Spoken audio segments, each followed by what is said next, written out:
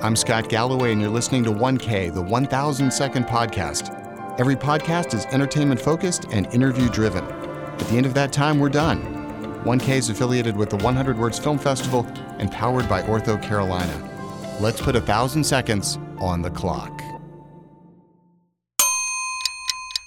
There are few 80-somethings who generate more attention and conversation than Supreme Court Justice Ruth Bader Ginsburg.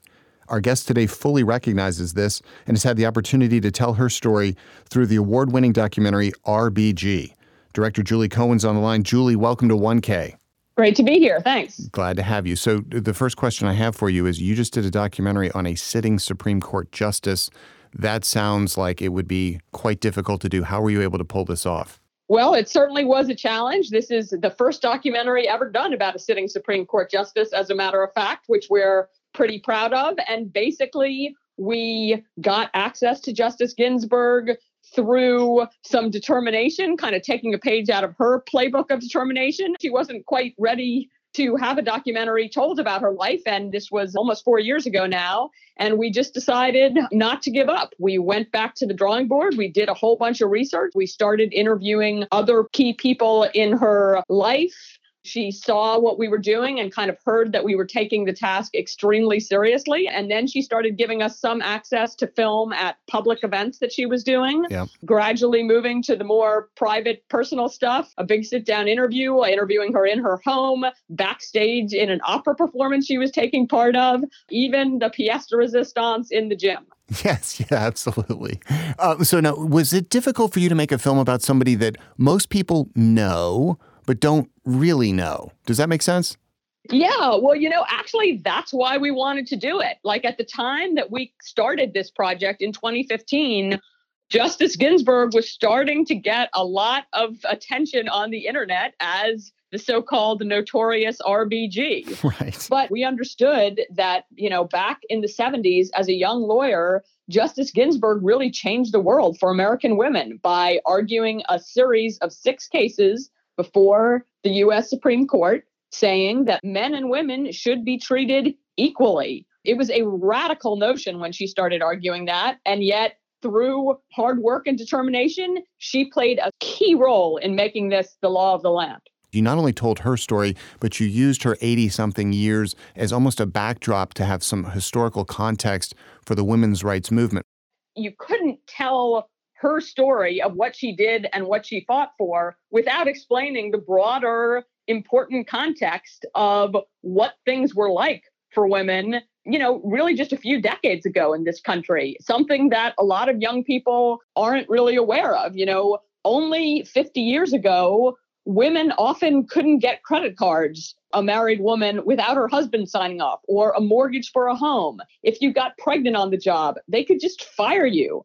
It was generally accepted in American courts that husbands could rape their wives with no legal criminal consequences. Like, the laws were really against women. There were kind of 2 branches to the women's rights movement. There was Gloria Steinem and many others out on the street protesting, but there was also quiet little Ruth Bader Ginsburg fighting her way through the courts and trying to establish judicial opinions saying that these kind of laws were no good. There were thousands of these discriminatory laws against women. She just took them on, pretty fiercely. RBG, with her legal strategy, really kind of chipped away at these laws, kind of one step at a time. Yep. Did the really clever thing of taking on cases where men were discriminated against on the basis of sex. A case like the early one she argued before the Supreme Court, where a husband whose wife died in childbirth couldn't get the benefits that he wanted to stay home and take care of his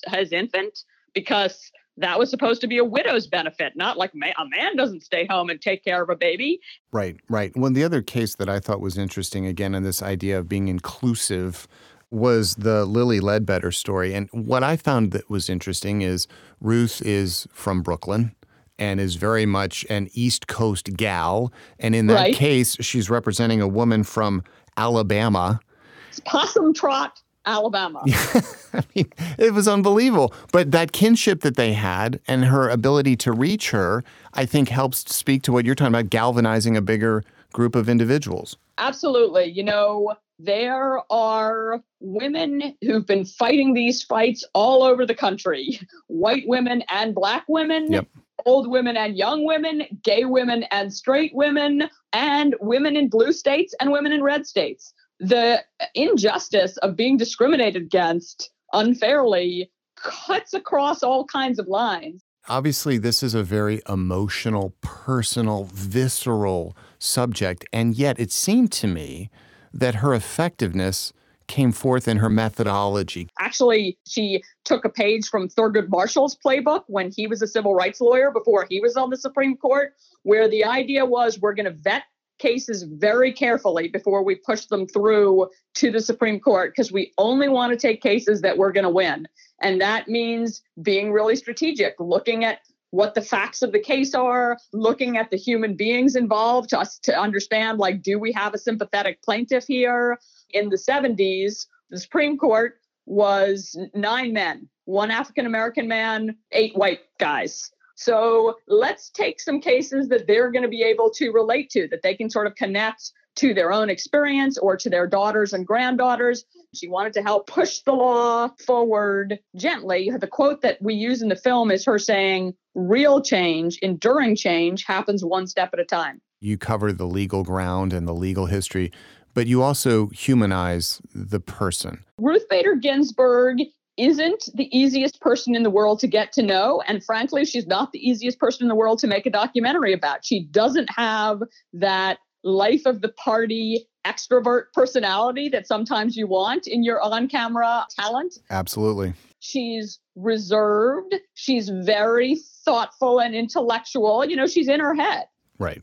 But, so we worked really hard to find the human elements of the story that could kind of take this important constitutional law story and make it really watchable and relatable and entertaining, because that's the kind of documentary we like to make. One big advantage we had in that is that there's a beautiful love story here. RBG and her partner of 6 decades, Marty Ginsburg, her husband, who passed away in 2010, had this just unbelievably beautiful feminist love story. A guy that she met in Cornell back in the 50s. She was a beautiful young woman, as photos and kind of exclusive home movies that we have in the film show. Yes, truly. She had a lot of guys chasing after her, but she says Marty was the only one who appeared to care that she had a brain. They spent their whole marriage supporting one another, even when that meant that he had to step back a bit from his biggest career ambitions to throw his energy into pushing her forward. It became clear to him pretty early that she kind of had the potential to go all the way to make it to the Supreme Court. Yeah. And he decided he was going to push to make that happen. When she got a job in 1980 as a federal judge in D.C., they lived in New York. He was a partner at a law firm here. And he said, "That's all right. I'll move down to D.C. with you and play a bigger role in raising the kids." He did all of the cooking and, just taking on a lot more of the household tasks, because that's good for your career. Well, honey. and let's be clear. This was not a guy who was a day laborer. I mean, he Exactly. went to Harvard Law School, and they say he was one of the best tax lawyers in New York. He became a professor at Georgetown Law School. So, it's not like he didn't have a good job, but still 500 seconds. He made a conscious decision to devote a lot of his time and energy to the home to allow his wife to shine as much as she could. Well, and speaking of her ability to shine, I do think that there might be a misconception. And frankly, I'll be candid with you. I thought Ruth Bader Ginsburg very small, petite, frail. I had no idea her energy level. She chose to go to law school even though she had a baby at the time. And during that period when they were there together, Marty had a very serious case of testicular cancer, something that was treated with intense radiation. He couldn't go to classes, so she went to her classes and she went to his classes. She wrote her papers and she worked on and typed out his papers. She's in law school herself, raising their baby, and she makes law review, something that making Harvard Law Review is hard under any circumstances, even trickier if you're a woman, just everything about it. And yet when something tough comes her way, her MO is just to burrow down, work superhumanly hard and fight. And I think that's relevant. I mean, we should probably throw in the relevance today, which is obviously when she's fighting, having gone through another cancer surgery, having a node of her lung removed just a few weeks ago. Most people probably wouldn't have been able to survive the colon cancer and pancreatic cancer that she survived. She's now had to fight with the cancerous nodules on her lungs and is recovering from surgery at this point. If it were most 85-year-olds, right, you could count them out. Ruth Bader Ginsburg is like the toughest little lady I ever met in my life. One of the things that I thought you all did an excellent job of doing is showing that those who believe, support, and have respect for her are on both sides of the aisle.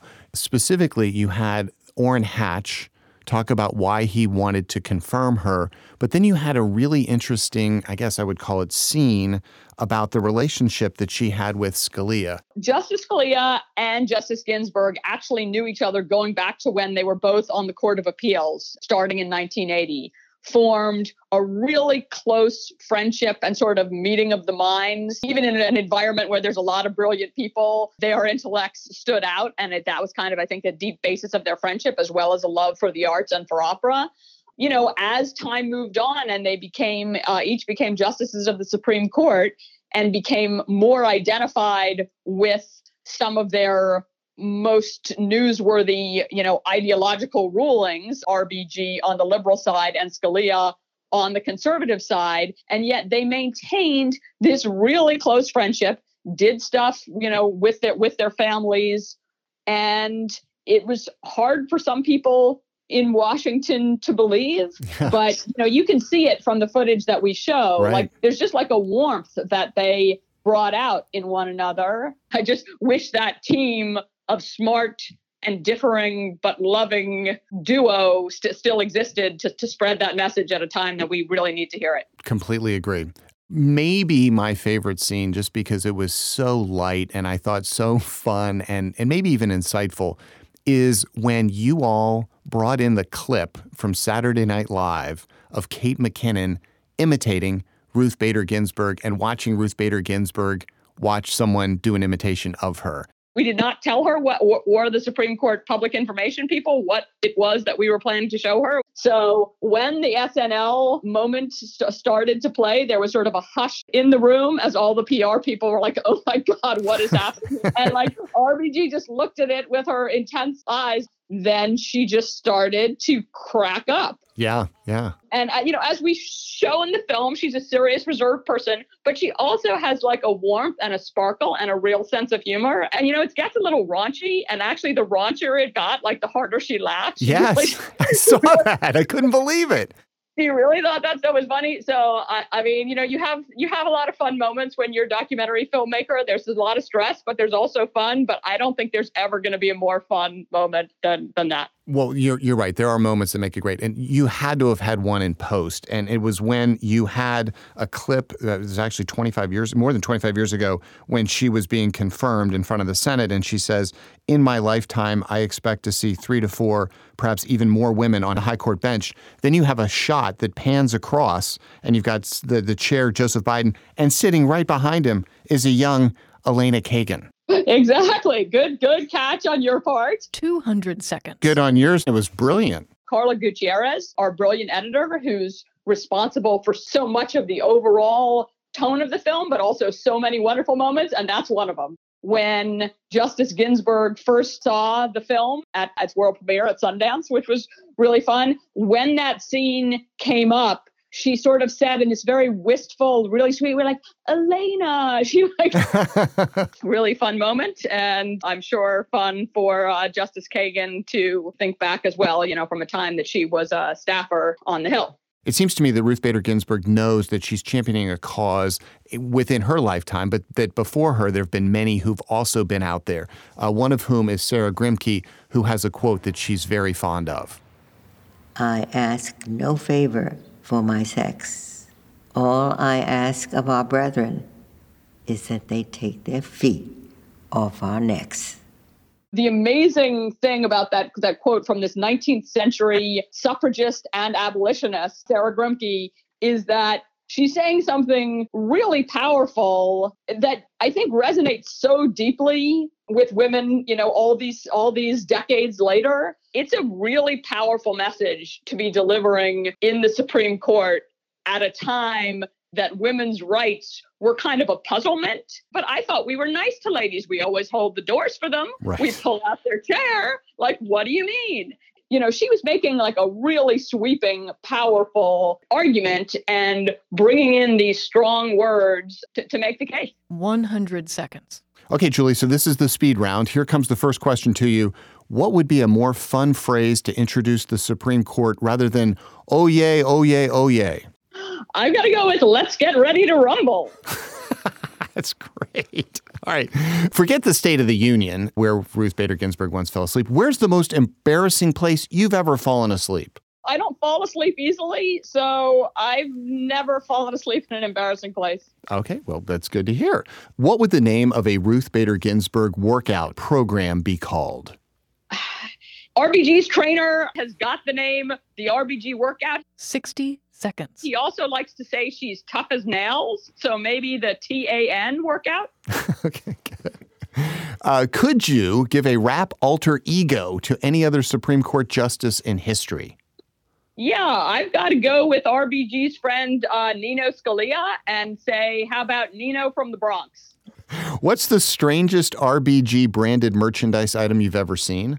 Definitely the Ruth Bader Ginsburg tattoos that a bunch of young women 30 seconds. Are having added to their shoulders. There's nothing crazier than that, and RBG herself does not like them. Do you have a favorite RBG dissenting opinion? Oh, I have got to go with her dissent in the Voting Rights Act case. 10 seconds. She uses the great line that taking away Voting Rights Act was like throwing away your umbrella in a rainstorm because you're not getting wet. Thanks for listening to 1K, powered by Ortho Carolina. If you like our show, please share it with a friend, leave us a review, and subscribe. Special thanks to producer Jordan Snyder, music by Jason Hausman. I'm your host, Scott Galloway. We'll be back in your feed with a new episode next week. That's just 604,800 seconds away.